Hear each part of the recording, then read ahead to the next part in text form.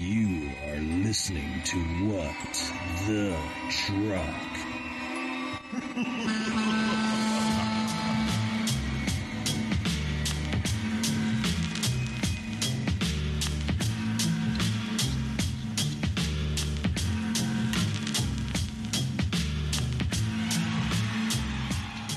Hey, happy Halloween and welcome to What the Truck. I'm Dooner here with the dude, Michael Vincent.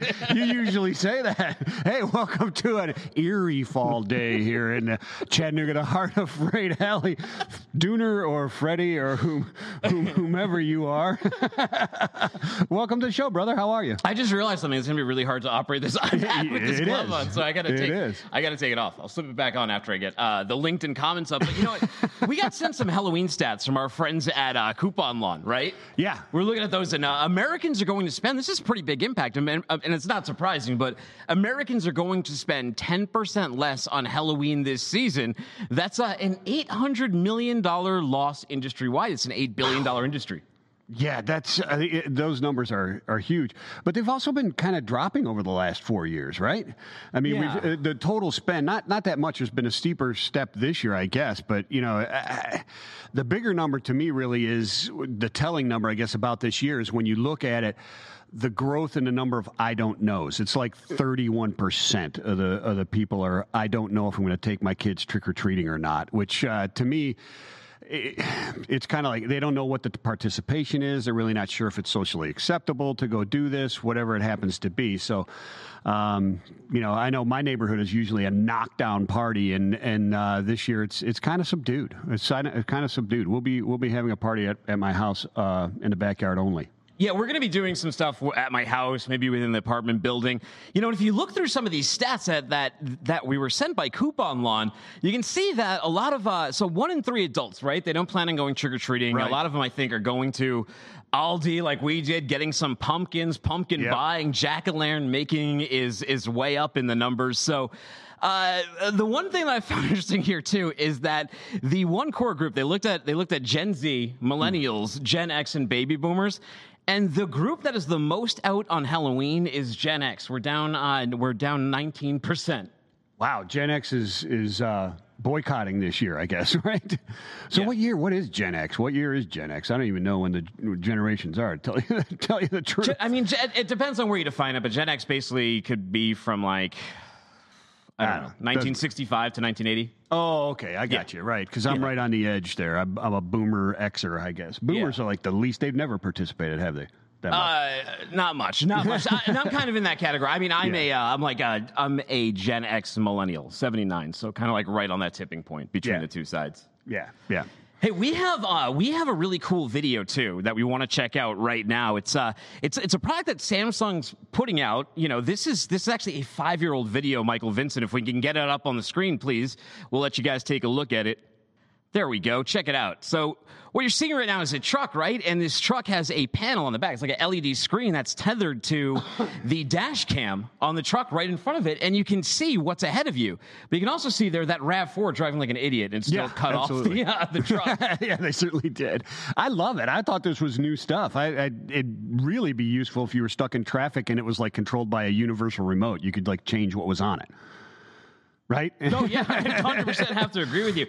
And you can entertain it. We should be up on LinkedIn soon. I hope we're up soon. We hopefully we'll get up there, and they can see our awesome Halloween set. If not, you guys can check this out on demand. But yeah, the tech. I mean, I think. Could you see fleets deploying that en masse, or do you think the cost would just be too prohibitive? The cost is probably way too prohibitive. I would think, right? And I mean, how do you do it? How are you going to make deliveries and pickups, right? You need the foldable screen, I guess, which would be incredibly expensive. Yeah, and then you need a roll-up door or panels or whatever it happens to be. But yeah, it's pretty cool. But yeah, too expensive. Hey, speaking of inflation, right? So inflation happens in creeping ways. So if you have like Netflix, for example, yesterday Netflix went up $1, premium went up $2. But even the cost of pumpkins, Michael Vincent, 2019, $4.04 for a pumpkin. This year, $4.18. But if you're smart and you went to Aldi, right? Dollar right here. Yeah, that's what we do. to thank John Paul Hampstead's mom for that hot tip. Did she cut it? No, JP was telling me his mother had gotten COVID, right? And I think she's recovering fine, but she'd gotten COVID. And he's like, man, she has COVID, but the first thing she does is call me and say that there's cheap pumpkins at Aldi. That's awesome. All right, man, let's tip the band. TriumphPay partners with brokers and shippers to process carrier payments. With nearly 80,000 carriers paid, TriumphPay provides a simple solution for your carriers to manage their payments in one place. With TriumphPay, carriers can upload and submit paperwork, manage their payments, and connect to brokers directly from anywhere. To learn more, tell them, dude. Go to triumphpay.com immediately after the show. Then go get your pumpkin, carve it, and let's do some Halloween. Yeah, absolutely. All right, let's get into some headlines. Boom, boom, boom, boom. All right, shipper confidentiality issues are arising during this broker transparency hearing at the FMCSA. Now, the funniest thing to me about all of this is that this started like at the beginning of the pandemic. Yeah. And now it like doesn't matter as much. And they're kind of are. And then shippers are like, you know, it's like two exes arguing over like a girlfriend or something, and then the girlfriend's like, "Hey, wait a second. What about my information? What about my privacy?" Right. So OIDA, the SBTC, and brokers and carriers are arguing about transparency. The shippers say, "Hold the phone," right? So the question becomes: should broker transparency laws be reformed, and how does the issue of shipper confidentiality play into that? It's a great question. It's really a great question, but. You know, from Kingston's article, you know, one commentator put it this way, and you know, just saying about the brokers is, you know, giving what they're charging the shipper onto the carriers is really, if the carriers don't like it, and it's none of their business, and if the carriers don't like it, they can go source their own shippers if they choose to, right? So kind of like, you know, we're not giving it to you if you don't like it. Go get your own shippers and source your own freight. So, you know, I don't know. Meanwhile, one carrier said the brokers are bullies. If you ask too many questions, you'll be blackballed and put on a do not use list. Whoa. For this type of thing. And, you know, there's all kinds of arguments, right? I mean, because right now you have to go there physically in many places to look at it if you want to see what the details were. But the carrier says the brokers are bullies. If you ask too many questions, to be blackballed and put on the do not useless. But I mean, run your business, know your cost per mile. Why do you need complete transparency to know what the margin is? Yeah, you need to know your own margins. What do you need to know the broker's margin for? Yeah, I agree with you. Personally, I don't think there's a need for the transparency law. I don't even think there's a need for the other one. It seems like it's just because they don't have to do it unless you request it, and then they can produce it just physically. You have to go to their office to get it. I think the comments are a little bit abrupt about go get your own carriers, but I think the problem is you start to forget that they're two different transactions. It's the broker charging the shipper, and then the carrier charging the broker, and there's different value adds and services that are in play there, and so it doesn't necessarily translate directly to the carrier from the shipper. I gotta enter. Can you believe this stuff? Trey Griggs, Freight's top rapper, is saying, "What's up, fellas? Loving the wheel of stupid questions. But the carving, what happened? Was it done in the dark with your offhand?" "No, Trey, it was done by my 6-year-old, and I think he did a fantastic job. Great job, Rowan, and you did an awesome job. Everybody boo Trey. Boo. Boo. Go back in the dark, Trey. Boo. Jeez. Dissing the kid's pumpkin. Holy cow. That's not right, Trey. Right. Well, what else is going on? Okay, so will this be a record-setting season for carriers? So last week we are at a 75 on the DHL Supply Chain Pricing and Power Index. This week, still at a 75. We're getting stuck in neutral a couple weeks in a row. We rolled backwards a little bit. DHL Supply Chain Pricing Power Index for you that do not know, 100 fully in favor of the carriers, 0 fully in favor of the shippers. Uses a bunch of data and analytics within Sonar. What do you make of this? What's going on? So, you know, the volumes have really flatlined this week, and there's, they flatlined at 150% over last year. Yeah. So let's just keep that in mind.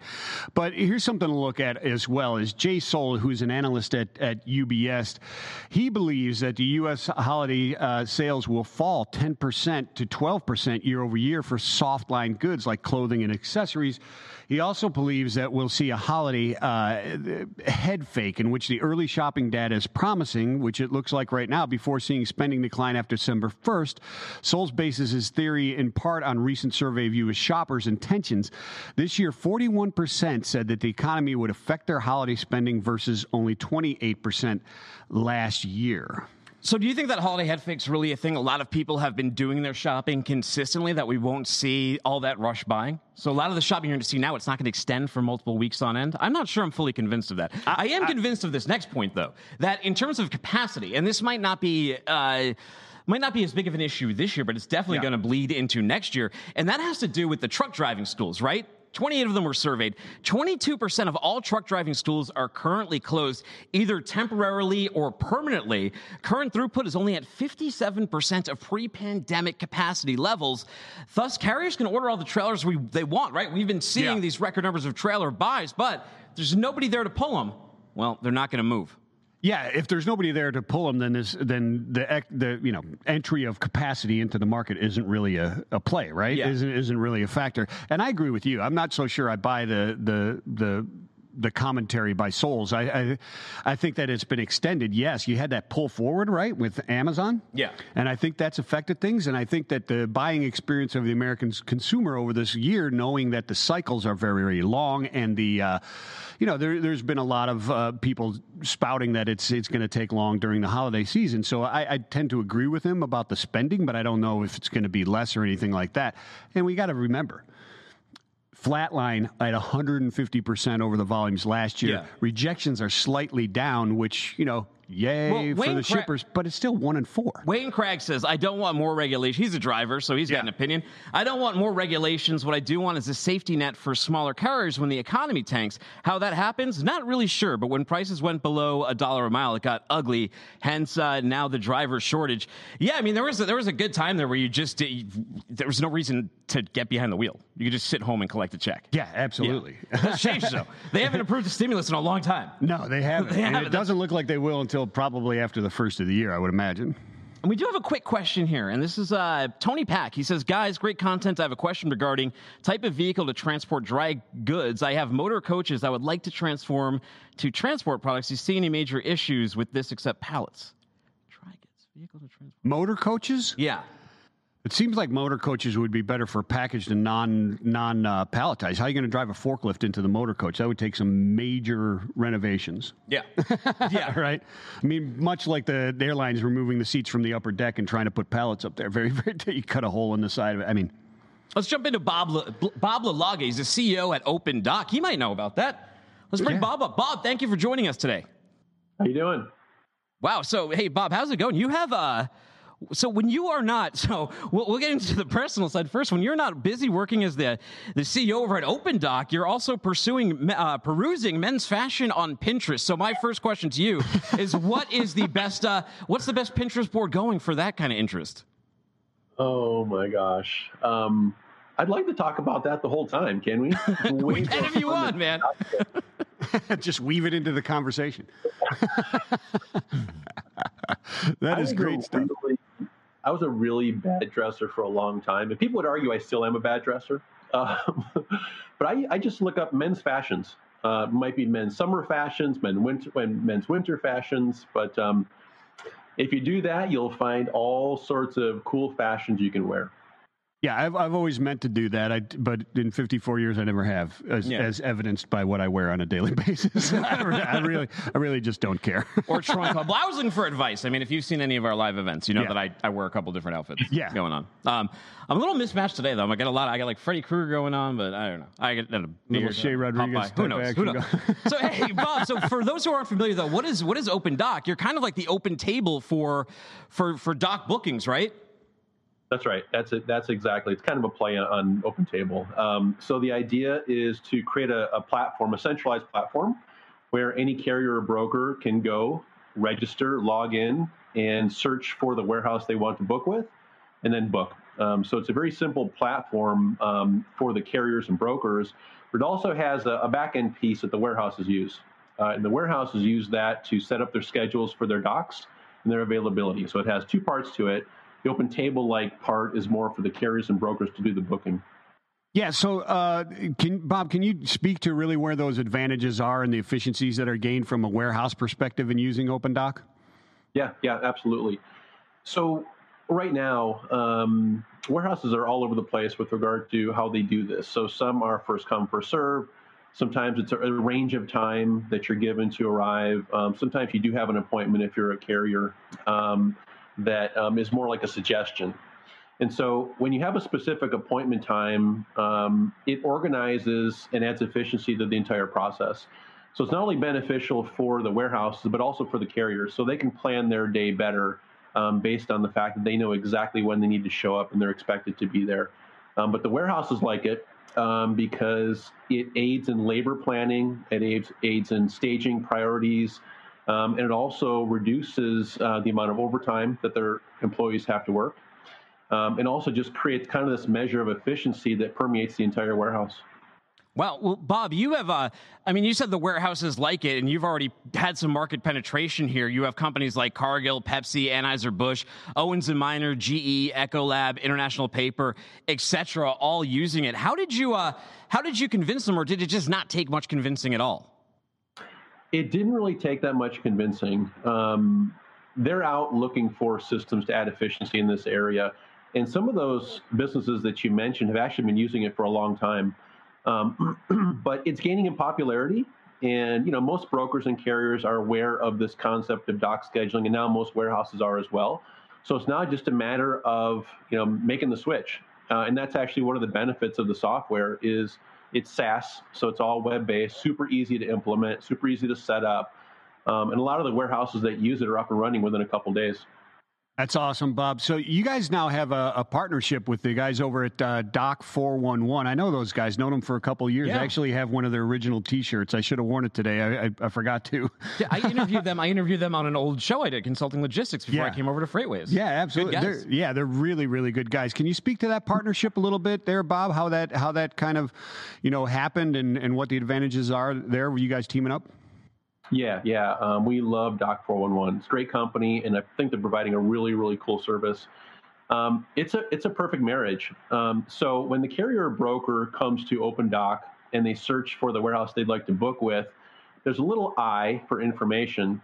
And when you scroll over that I, that's the integration with Dock 411. So it pulls in all the information from Dock 411, so you can see, all the relevant information related to that warehouse.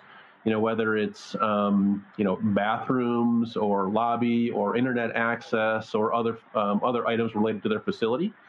And you can click through to it and go right to Dock 411 if you want to get all the information for that particular warehouse. So it's a really, really good marriage that works well with our application. Yeah, what's Open Table without reviews, right? So what's next for Open Dock? So you added the reviews on here. You're getting penetration with all these big companies. So where do you go from here? Yeah, so the next thing is continue to take in feedback. So we're talking to our clients all the time and just listening to what their needs are. Surprisingly, we're talking to them. And we're building the next generation of Open Dock. So it's going to have a lot more features, a lot more functionality, and it's really going to speak to the needs of the warehouse as well as to the carrier and broker. And one of those areas is getting more visibility into the analytics surrounding arrival times, departure times, carrier and broker performance, and being able to create scorecards. That's been a big ask in being able to get information that can feed into that type of application. Hey, Bob, before we let you go, we do have a listener comment. Rhonda says, Bob, are you involved in going after open real estate with all the open commercial space due to a change in the work structure via more remote workplaces? Are we interested in going after open real estate? Yeah, I'm not. I don't know 100%. I was hoping that made more sense to you than it does to me. You know what? I should get that listener's name and phone number, because maybe on the side in my spare time I can create open real estate. There may be a market there. Well, you know what? You were in the booking space. You have another company that does similar things, right? With universities. Yeah. So Appointment Plus is the name of that application. And that's a general scheduling system. So it can work for any type of scheduling application, whether it's a doctor, massage therapist, pet groomer. Getting a lot of COVID testing scheduling coming through there. But that's kind of the sister product to Open Dock. Well, after waiting in line for hours to vote, I think that maybe your next project should be scheduling, helping out schedule there. That would be awesome. I'm just thinking of what you can schedule next, Bob. Well, so people who want to use OpenDoc, they like what they heard. Where do we send them? OpenDoc.com, just the way it sounds. And on the website, you can find out a lot more information about how the system works, as well as signing up for a free demo. And there's a number of ways to get a hold of us, whether it's phone calling, emailing, or filling out an information form. Wow. Thank you very much. Thank you for your time today. Thanks, Bob. Happy Halloween. You too. Sweet dreams. All right, Bob Hitt we got now. He's the North American lead of transportation and logistics industry over at Salesforce. And, if you were a salesperson, you're definitely familiar with Salesforce, but it's pretty amazing, like how many other verticals Salesforce has expanded. And Bob, thanks for joining us on the show. Thanks, guys. Nice to be here. Hey, Bob, good to see you.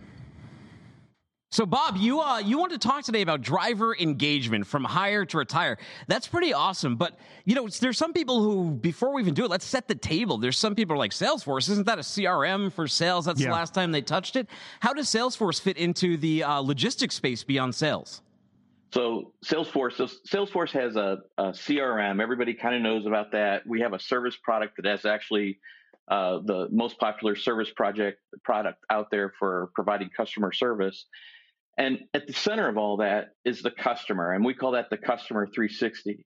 And what we've done is we've taken that, and instead of putting the customer in the center, we've put the driver in the center. So you market to the driver. That's recruiting.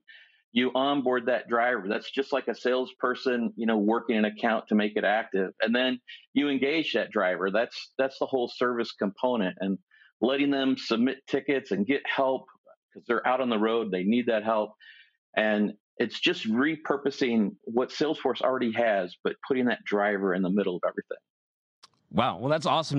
One of our top stories today was talking about, we're looking at our DHL supply chain pricing power index. And one of the things that we covered in there was the things to look for coming up into next year. And that had to do with a shortage of drivers, especially with 22% or 25%, whatever it was, of driving schools being closed.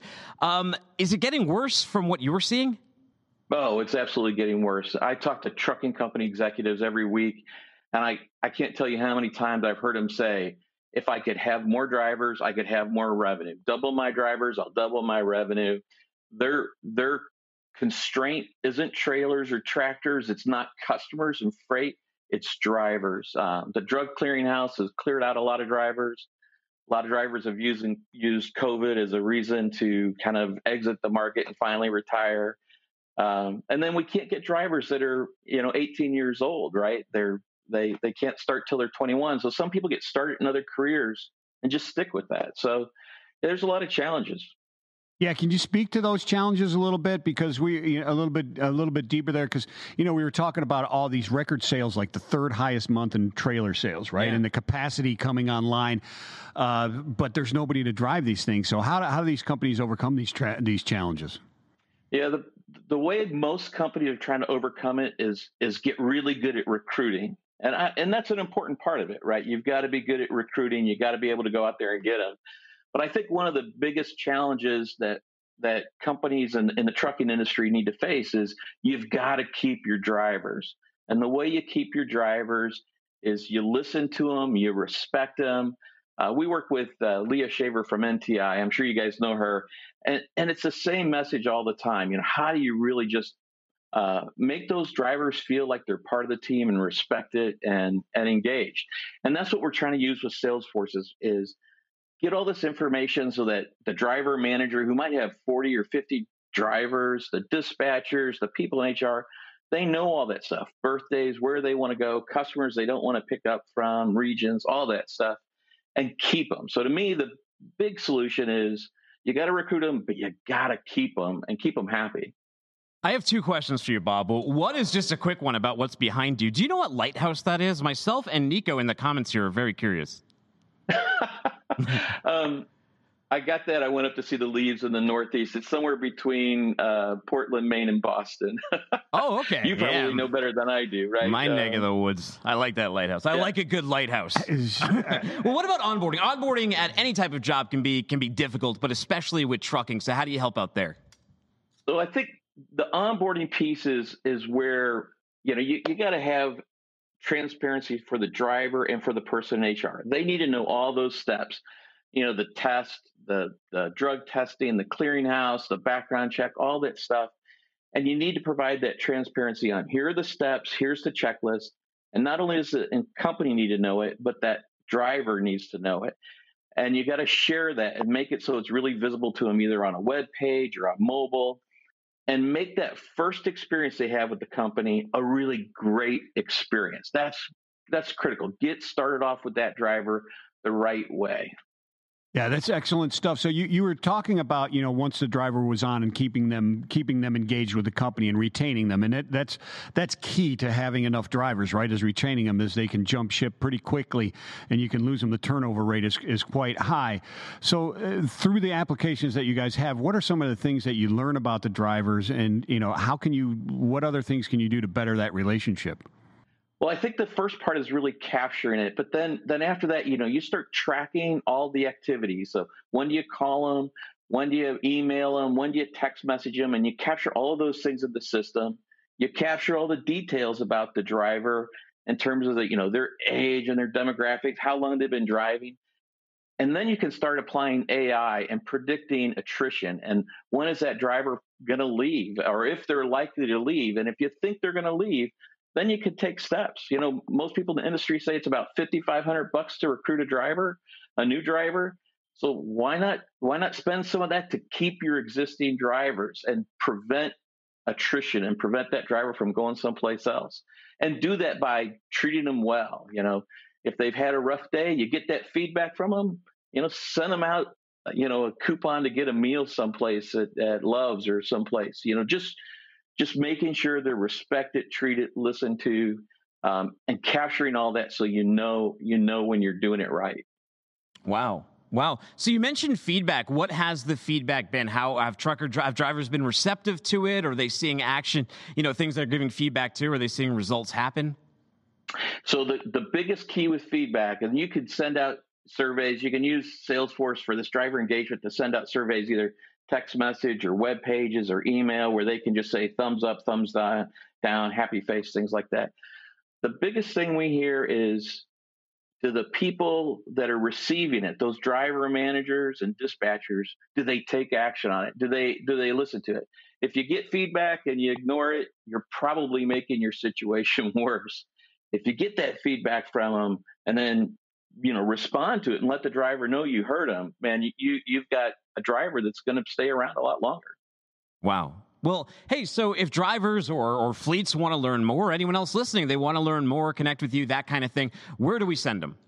The easiest way is they can reach out to me, BHITT@salesforce.com. I'm happy to help you get in touch with your account executive. We can walk you through the demos and look at how the system works. You can go on the Salesforce website. There's a chat. People will engage you right away. And you just ask about driver engagement. We'll help you out. Well, hey, Bob, thank you very much for your time today. We really appreciate you having on. Have a happy, safe, and fun Halloween. Awesome. Thanks, guys. Take care. Thanks, Bob.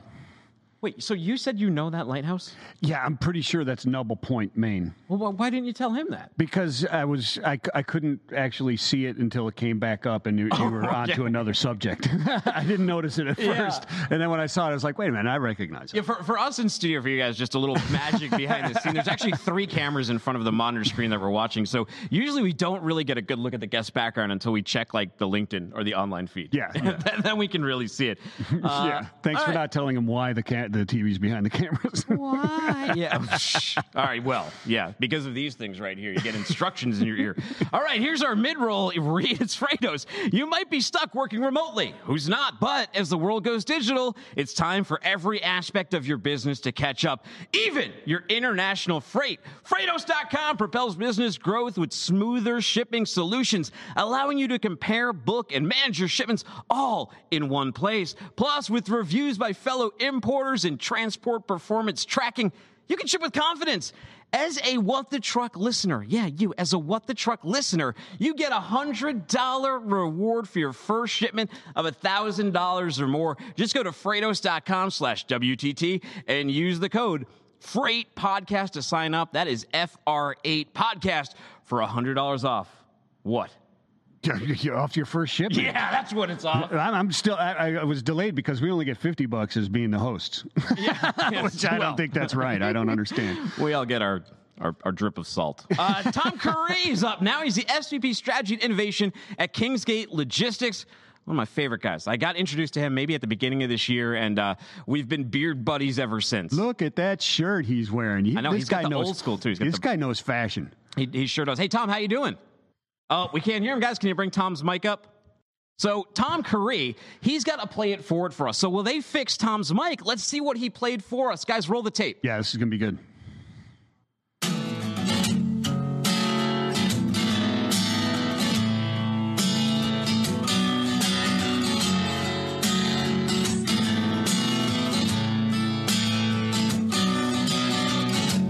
As I said to write this song,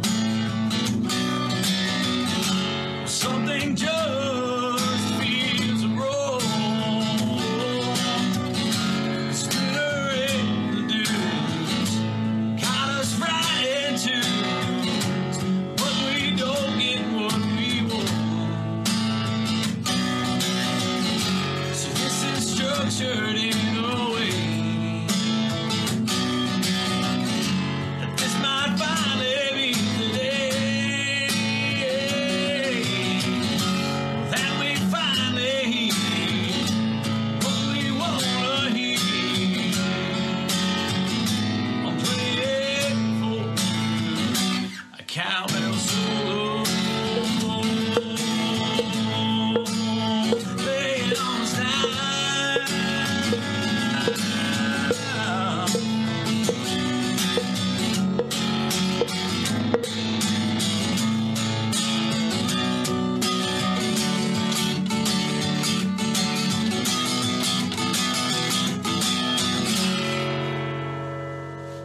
Wow. That's Nice. absolutely awesome. He's got a set of pipes on him, man. He has a set of pipes, and he can groove on that guitar. He makes that. I wish I had my bass with me. I could groove with that, man. You had your cowbell there with the solo, but you weren't prepared for that solo. I mean, he just makes it. It was just a wonderful thing to get into. It's a little hard to play a cowbell while also wearing a Freddie glove at the same exact time. You're making me a little nervous with those on, man. Yeah. Hey, Tom, what's up, man? What do you think of this guys. pumpkin? Before we even get started, what do you think of this pumpkin right here? Well, you know what? I had a pretty strong opinion about it, but once I heard your son did it, I have no opinion at all. I think it's the best pumpkin I've ever seen before. I think Yeah. Whoa, that's a little cowbell for that. I'll give you your own little cowbell solo. first, Yeah, you know what's first, up. I thought you may have carved it with your hand there, but Well, I guess that's not the case. I'll tell everyone a secret. I'll tell everyone. I'm like Trey. I'm not mad. Here's the secret though. This was behind my car seat when I was driving, behind my seat, and my wife has like the seat way up when she drives, so I pushed it back, and I didn't realize that it goes so far back it could like squish the pumpkin. So it's been through a little bit of trouble. So hey, traumatized. yeah. So we love the song. That was really awesome. What inspired it other than What the Truck, and how long have you been playing for? Well, so I've been playing since I was about in the 8th grade. What inspired the song was I've watched you guys do Play It Forward over and over and over again, but we don't ever really get to hear you like lose it on that cowbell, man. I think you're like super timid. I think somewhere, I don't know if it's like late down at Freight Alley that you just cut loose with that cowbell and go nuts. And so I just thought we've got to find a way to get you to really get into that cowbell, my friend. It's a live performance, Tom. You know this. You've been playing guitar for a long, long time, and after you hit the stage that first time and play live, it does free you up quite a bit. I think we need to. I think we need to force first live event we get back. Sooner does a solo cowbell. I'm not intimidated by the cowbell. No, I did a TEDx talk this week. That was a little frightening. That was a little frightening. But not with the cowbell. Not with the cowbell. Maybe that would have helped. So hey, man, you like to cavort with donkeys. I think we have a couple of pictures. What? Yeah, he is like the encapsulation of every thematic we bring on this show. We had Earl the donkey whisperer. We have a couple pictures of him hanging out with donkeys. Oh, yeah, there we go. Look at that beautiful. What is that donkey's name? So I think his name was Moses, actually. Sweet. I don't quite remember the name of the donkey. Well, he could part my river. Go with Moses. I'll go with Moses. Yeah. That's a sweet name. Did you play fetch with him or anything like that? Do you remember we had that guest on up in South Dakota or something? We had the donkey. Earl. Yeah, Earl. Nate and That's Earl. Right. Earl. So I wasn't playing fetch. We were actually playing donkey basketball. Yeah. Tell me about this. Tell me about this story behind this, though. Okay, so our community here, they were doing an event to kind of raise awareness for something that was going on in the community. And so I got a message that said, hey, would you want to come play donkey basketball on a donkey basketball team? And I was like, sure. I just said yes. I mean, if someone asked you to play donkey how can basketball, you say no? You say yes. I mean, you don't know what you're doing, right? And then I found out that we were actually riding donkeys and playing basketball against another team of donkey riding basketball players. And so it was eventful. Did you triple donkey? What were your stat sheet? So the best thing about it is I'm not a sports guy at all. So all your sports references, I don't even understand. I don't know how many touchdowns we scored that day, but it felt like we had a really good game. I'll just say that. You should see the video of the slam dunk competition they had. With the donkeys? Yeah, the kangaroos always win. That was impressive. Yeah, the guy in the gorilla suit. Yeah. You always need him. Hey, Tommy, you want to spin the wheel? Yeah, let's spin it. All right, let's spin the wheel. Oh, that was a nice spin, too, even with the glove on. Even with the gloves. Oh, and very topical. Okay, worst Halloween costume to wear on a first date. Ooh, wow, that's going to be this is going to be tough, man. For worst Halloween costume on a first date, I would have to probably say Dooner beardless. There's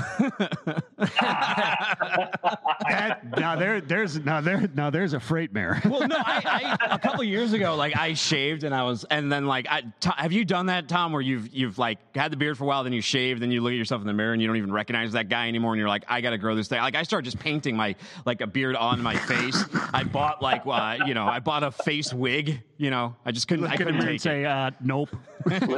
Listen. My wife and I, we've dated since high school, and when I was in high school, I shaved my face one time, and she looked at me that day and she said, "Do me a favor, don't ever do that again." And I've never been clean shaven since. Matt Hennig wants to know if you were writing Stu Webb. I don't know what he means. What did he say? Was he writing Stu Webb? I don't know what that means. I don't know what that means. That doesn't mean anything to me. I was going to say that the worst costume on a first date would be any. Any costume? Any costume. Oh. I don't know. If you show up on your first date wearing a Halloween costume just randomly, I don't know. Well, if it was Jeff Epstein too, that would be a bad one. Would that be or Freddy Krueger? Right.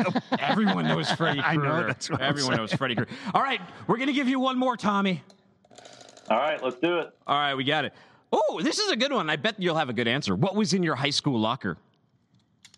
Ooh. So in my high school locker, there wasn't a whole lot in there, to be quite honest. Mainly because I didn't like do anything. The only thing that was really in there was all of my crap. So, I had a high school locker that was the bottom half was all just a bunch of crap that I was supposed to probably take home that I never did. And then it was just all my books because I never took schoolwork home. I didn't believe in homework. I would do it in class so that I didn't have to do it at home. So yeah. What was in your locker? Nothing fun. Mine was stuff you could get detention for.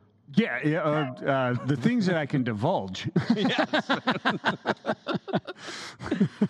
Random sports gear, and like Tom said, the bottom half. I bet I just walked out of school the last day and never even bothered to look what was down there because there's a lot of accumulation. Well, Tom, you've put up with a lot of nonsense from us today. So I know that you do your own show, or you do some clips on YouTube talking about tech and what Kingsgate's up to. So promote that. When does that happen? How do people find it? Yeah, so we've been doing that every Friday for about the last 14 weeks or so, and so we call it Freight Tech Friday. We usually try to release something. We actually are releasing. Well, we just released today our most recent, which is about our new call-in manager that we built for our team internally. But we're about to change that up. So we're going to take a little bit of a hiatus, and then we're going to jump back with some more interesting content and do some new things. So we're excited about doing it. But you can see all the previous episodes. We've got them on our LinkedIn, on our YouTube channel. Go check them out, see a little bit about what we're doing, and reach out, ask me any questions you want. Wow. Well, hey, Tom, we really appreciate that. Thank you. Thank you so much for coming on today. Great. Thanks, guys. Take it easy, Tom. Rhonda says that she's a Catholic school survivor. They check their lockers regularly. I went to Catholic boys' school for high school for 2 years. And there, when you got detention, it was called JUG, which stood for Justice Under God. Yeah, and I'm familiar. I went all the way through university. Oh, wow. Through the Okay. Catholic system. Yeah. The brothers didn't mess around. No, the brothers didn't mess neither around. did the sisters, man. They can swing across. Yeah. Well, and I was like the wise ass who, when the brother would be like, say it again, you get another day detention, and I'll be like, why don't you give me 7? Can you give me 30? No. But here's the thing. Here's a secret I knew. The train that I need to take back to my town from Boston, the train, by the time it was the same time. Like, I didn't miss the train by doing detention. Oh, well, there you go. So you didn't matter to you. No, it didn't. So you were like Bender in the Breakfast Club. You're like Bender. Hey, we got a great story coming up right now. It's Josu Ramos. He's general manager at J&R Trucking. Hey, man, thanks for joining us today. Hey, thanks for having me, man. Thank you.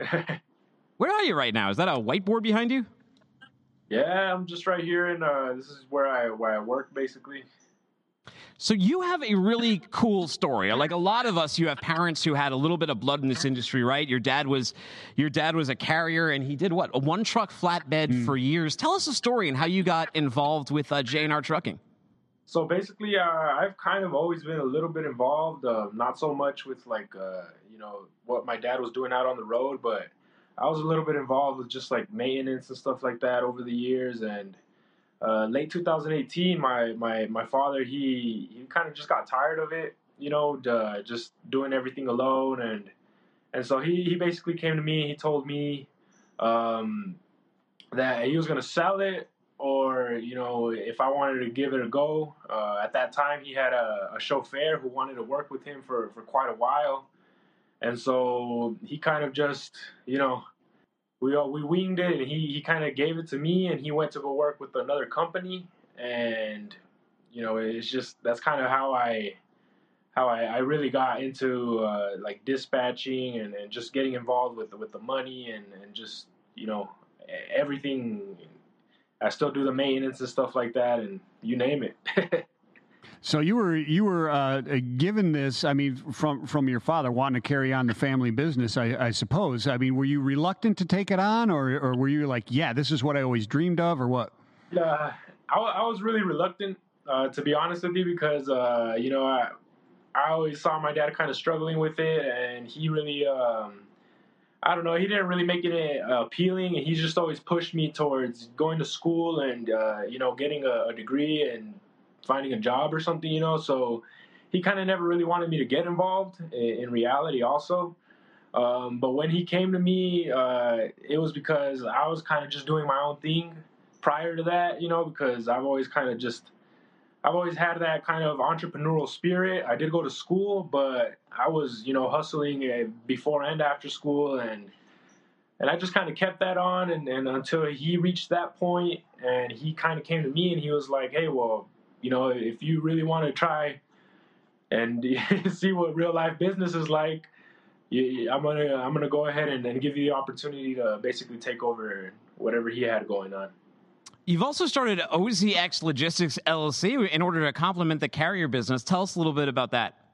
So, my dad, he's always told me that back in the day, since he's a really good salesperson, I guess you could say.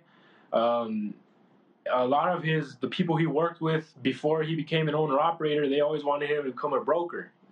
And so he would always tell me that's kind of the route he wished he would have taken, because, it would have gave him the opportunity to be home a lot more. And so he kind of planted that seed in my head that, brokering freight is probably a much more, better idea in terms of being in this industry and stuff like that. And so I kind of just, we have a really good, a strong account, but, trucks are very complicated, and getting drivers for them is even more complicated. And so it's just, I decided one of the best things I could do is, to complement it is start that brokerage. Yeah. So you've had this and been running this for what, little over 2 years, I guess, and not the easiest 2 years to be running a small company, a trucking company, right? 2019 was You've seen it all. 2019 was not stellar for trial by fire for carriers, and 2020, let's just face it, has been a wild ride, and a dumpster fire and a boon at the same time. How have you navigated that? Tell us about your experiences and how you've navigated that. What advice would you give people?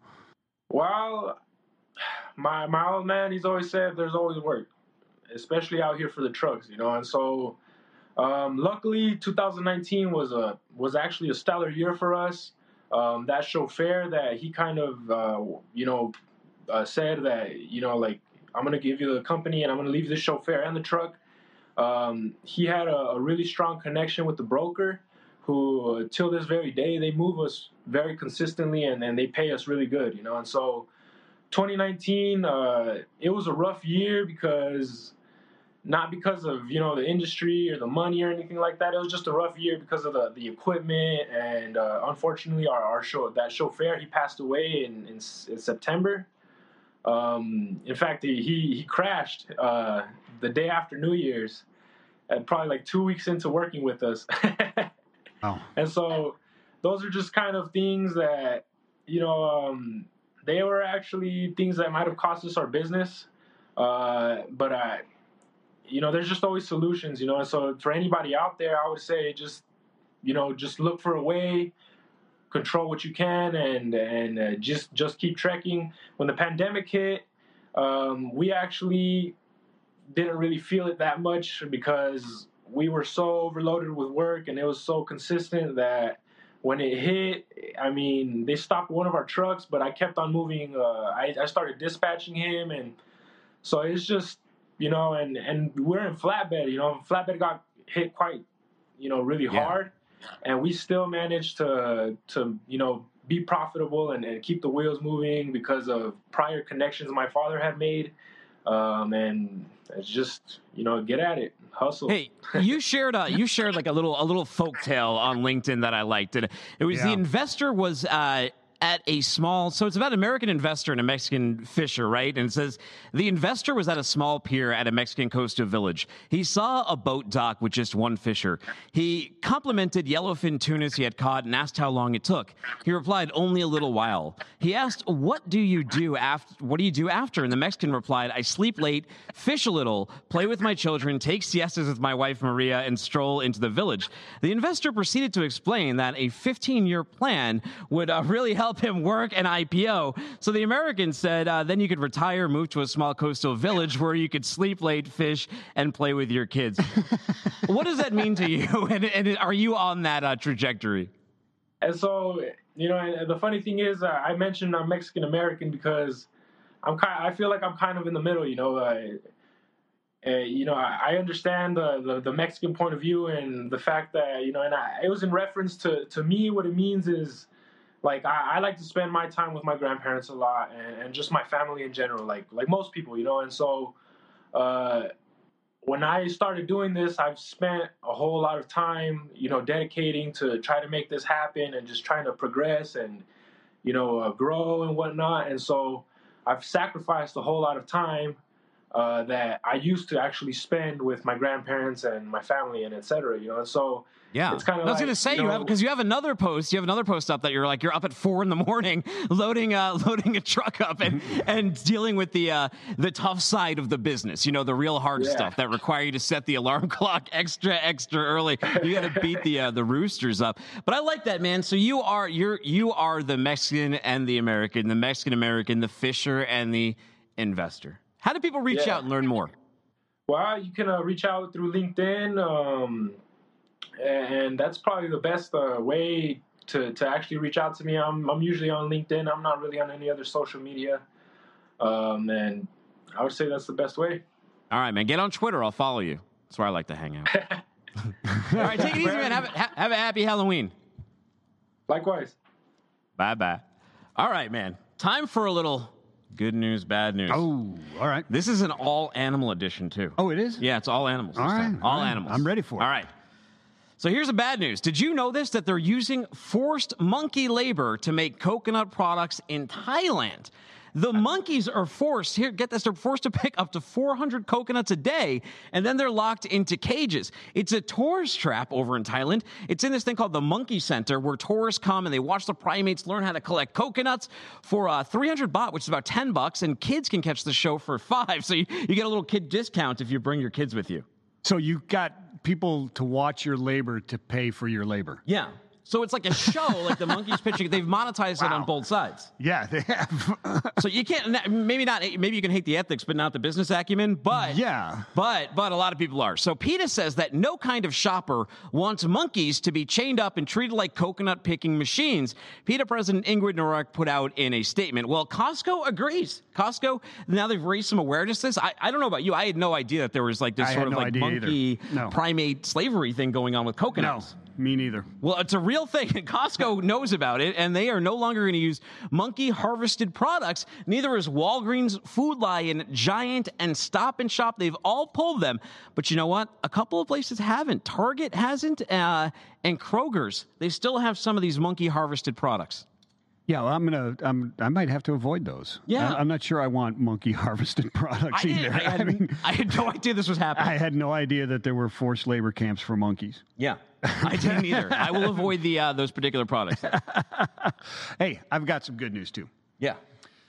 You, Dooner. Yeah. You and the audience, you can finally, you're finally going to get a chance to pet a panther. All right, and pet the panther's belly. A full-on experience with a panther. Well, full contact experience. Yeah, have a full contact experience. Those usually cost more. Guess what state we're talking about? What? Is this the Tiger King? Yeah. Well, no, it's not, but close. Dwight Turner paid $150 for the full contact experience with a big cat named Dasha at a Florida animal sanctuary. Whoa. Yeah. In Davie, Florida. If you've ever been to Davie, Florida, there's not much room for an animal sanctuary in Davie, Florida. No, and you started with good news here, so I think something horrible is about to happen. The bad news is it didn't go so great. So once Turner got into the cage, Dasha pounced on him, ate part of his head. Whoa. And Turner needed multiple surgeries and had to have his scalp reattached.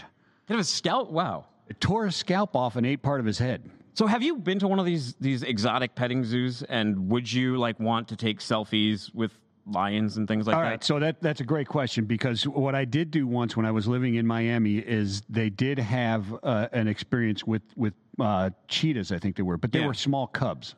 Right, and you could touch them briefly while the trainer held them, so it wasn't that big, and they weren't very big. Yeah. Right. So that's it. But I've never been to any one of those other exotic type of zoos there. There is one down in Florida that I've been to that is they got elephants and giraffes you drive through with your car and that type of stuff, which is a little different. Well, there was a rest stop. It just closed down in Louisiana. It was an exotic rest stop, and they had a camel there. And this couple, they were throwing, their dog was blind, and they were throwing treats to the dog. And the dog went into the camel, paddock, its cage.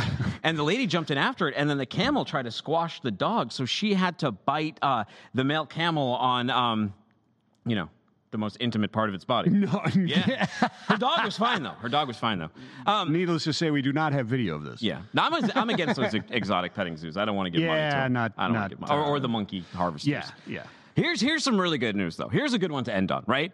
Well, here's some bad news. You're a 5-week-old kitten, and you're frozen to the wheel of a semi-truck. Yeah, that doesn't sound good at all. No, it's not. Well, according to CDL Life, a good Samaritan was able, here's the good news, a good Samaritan was able to rescue the kitten frozen to the semi-truck wheel in Colorado thanks to some help for the driver. So passerbys walking by, they're seeing that beautiful cat right there, 5-week-old cat stuck to the wheel. The driver, he grabs some warm water. He poured it on the kitten's paws, all gentle, just poured it on his paws and its tail, and he got the cat loose. They brought it over to the Dumb Friends League. It's a nearby animal shelter where they were able to mend this cat back to health. And I think that it's 5 weeks old, so a little young to be adopted, but pretty soon in the near future, you could go down there and you could pick up that cat if you're in Colorado by the Dumb Friends League. Wow. They're going to get inundated now. Yeah, I hope so. I hope you get the cat a good home. That's amazing. How did it get stuck on the wheel? I don't know. I mean, I don't know. Maybe somebody dumped it. People dump cats in strange places, and maybe I don't know. Do you feel bad dumping a 5-week-old cat, though? Yeah, I would, absolutely. I'm not saying that I do it on a regular basis, nor have I ever. Wow. Just to clarify. Well, Aaron Smith says, and there's Florida being featured again. Haha, gotta love the Floridians. Yeah, Florida man. Florida be like. Well, this is a wild stuff. Hey, what are you doing for Halloween? So I'll be grilling out. I'll be barbecuing and having friends over. I'm going to have an outdoor, socially distanced party in our backyard. Nice. I've got all my blow-ups in the front of the yard. We're going to take them in tomorrow, set up a nice party in the backyard. We'll have fog and all that kind of fun stuff. Well, you're a little underdressed today. Are you going to dress up for Halloween? I am dressed up for Halloween. Okay, that's your thing. You're like the kid who's a little bit too old to be out trick-or-treating, who's just there to, like, beat up another kid and take his candy. I am a 54-year-old kid. There's no doubt about that. That's your costume. There's no doubt about it. I like the obscure reference. I'm actually dressed up as a character who dresses up as their favorite character. Well, hey, I want to thank everyone who joined us today. Rhonda, Wayne, even Trey, even if he's going to attack my kid's pumpkin. Poor Trey. And everyone else who's in there. Nico Brown. To Monday on What the Truck. Looking forward to it, though. Monday on What the Truck, we have Michael Castaganato. He's the president of Robinson Fresh. Oh, nice. Robinson Fresh, big man. Hear about the world of reefer, what's going on with Robinson, dealing with one of the most delicate and demanding parts of their supply chain, that whole fresh division that they have there. Yeah, absolutely. It's gone really well for them. Yeah, it really has. That's going to be really interesting. It's an interesting vertical. A lot of details and things that you don't think about. Very interesting. I love to hear about that stuff because I've never been really in the operations of that particular vertical before. Yeah. Have you? I've done fish. Produce? Oh yeah, that's right. You've done fish. That's correct. And then fish air exports and imports. Yeah. Not fun. Not fun. It's like it's really 24/7 job. Talk about anxiety. Really we also have Bill Clement from CRST. Right? Oh, all right, great. Yeah. We have we're going to get metal. We're going to get metal on Monday too. Trent Zubery from the Kraft Heinz Company. He is in a metal band. He's got like actual music videos too. He's played a bunch of live shows. He actually like wrestling. He played at an Impact taping recently with his band, and they are gonna melt some faces. It's gonna be a good time. Oh, is it going to be a band video or? It's a band video. So he's going to play us the band video, and then we're going to play a little Wheel of Stupid Questions with them and get into it and be like. You know, you could be working at Kraft Heinz and you never know you got a metalhead next to you. Although you would know it, Trent, because Trent has like really long black hair. And is he pretty? He's pretty out there. He's metaled out. Yeah, I mean, he lives the part. I love it. And we also have one of my favorite guests, Stephen Bidbootle. The Bidbootle. He's got one of the best cameras in freight. You ever seen him on the live stream?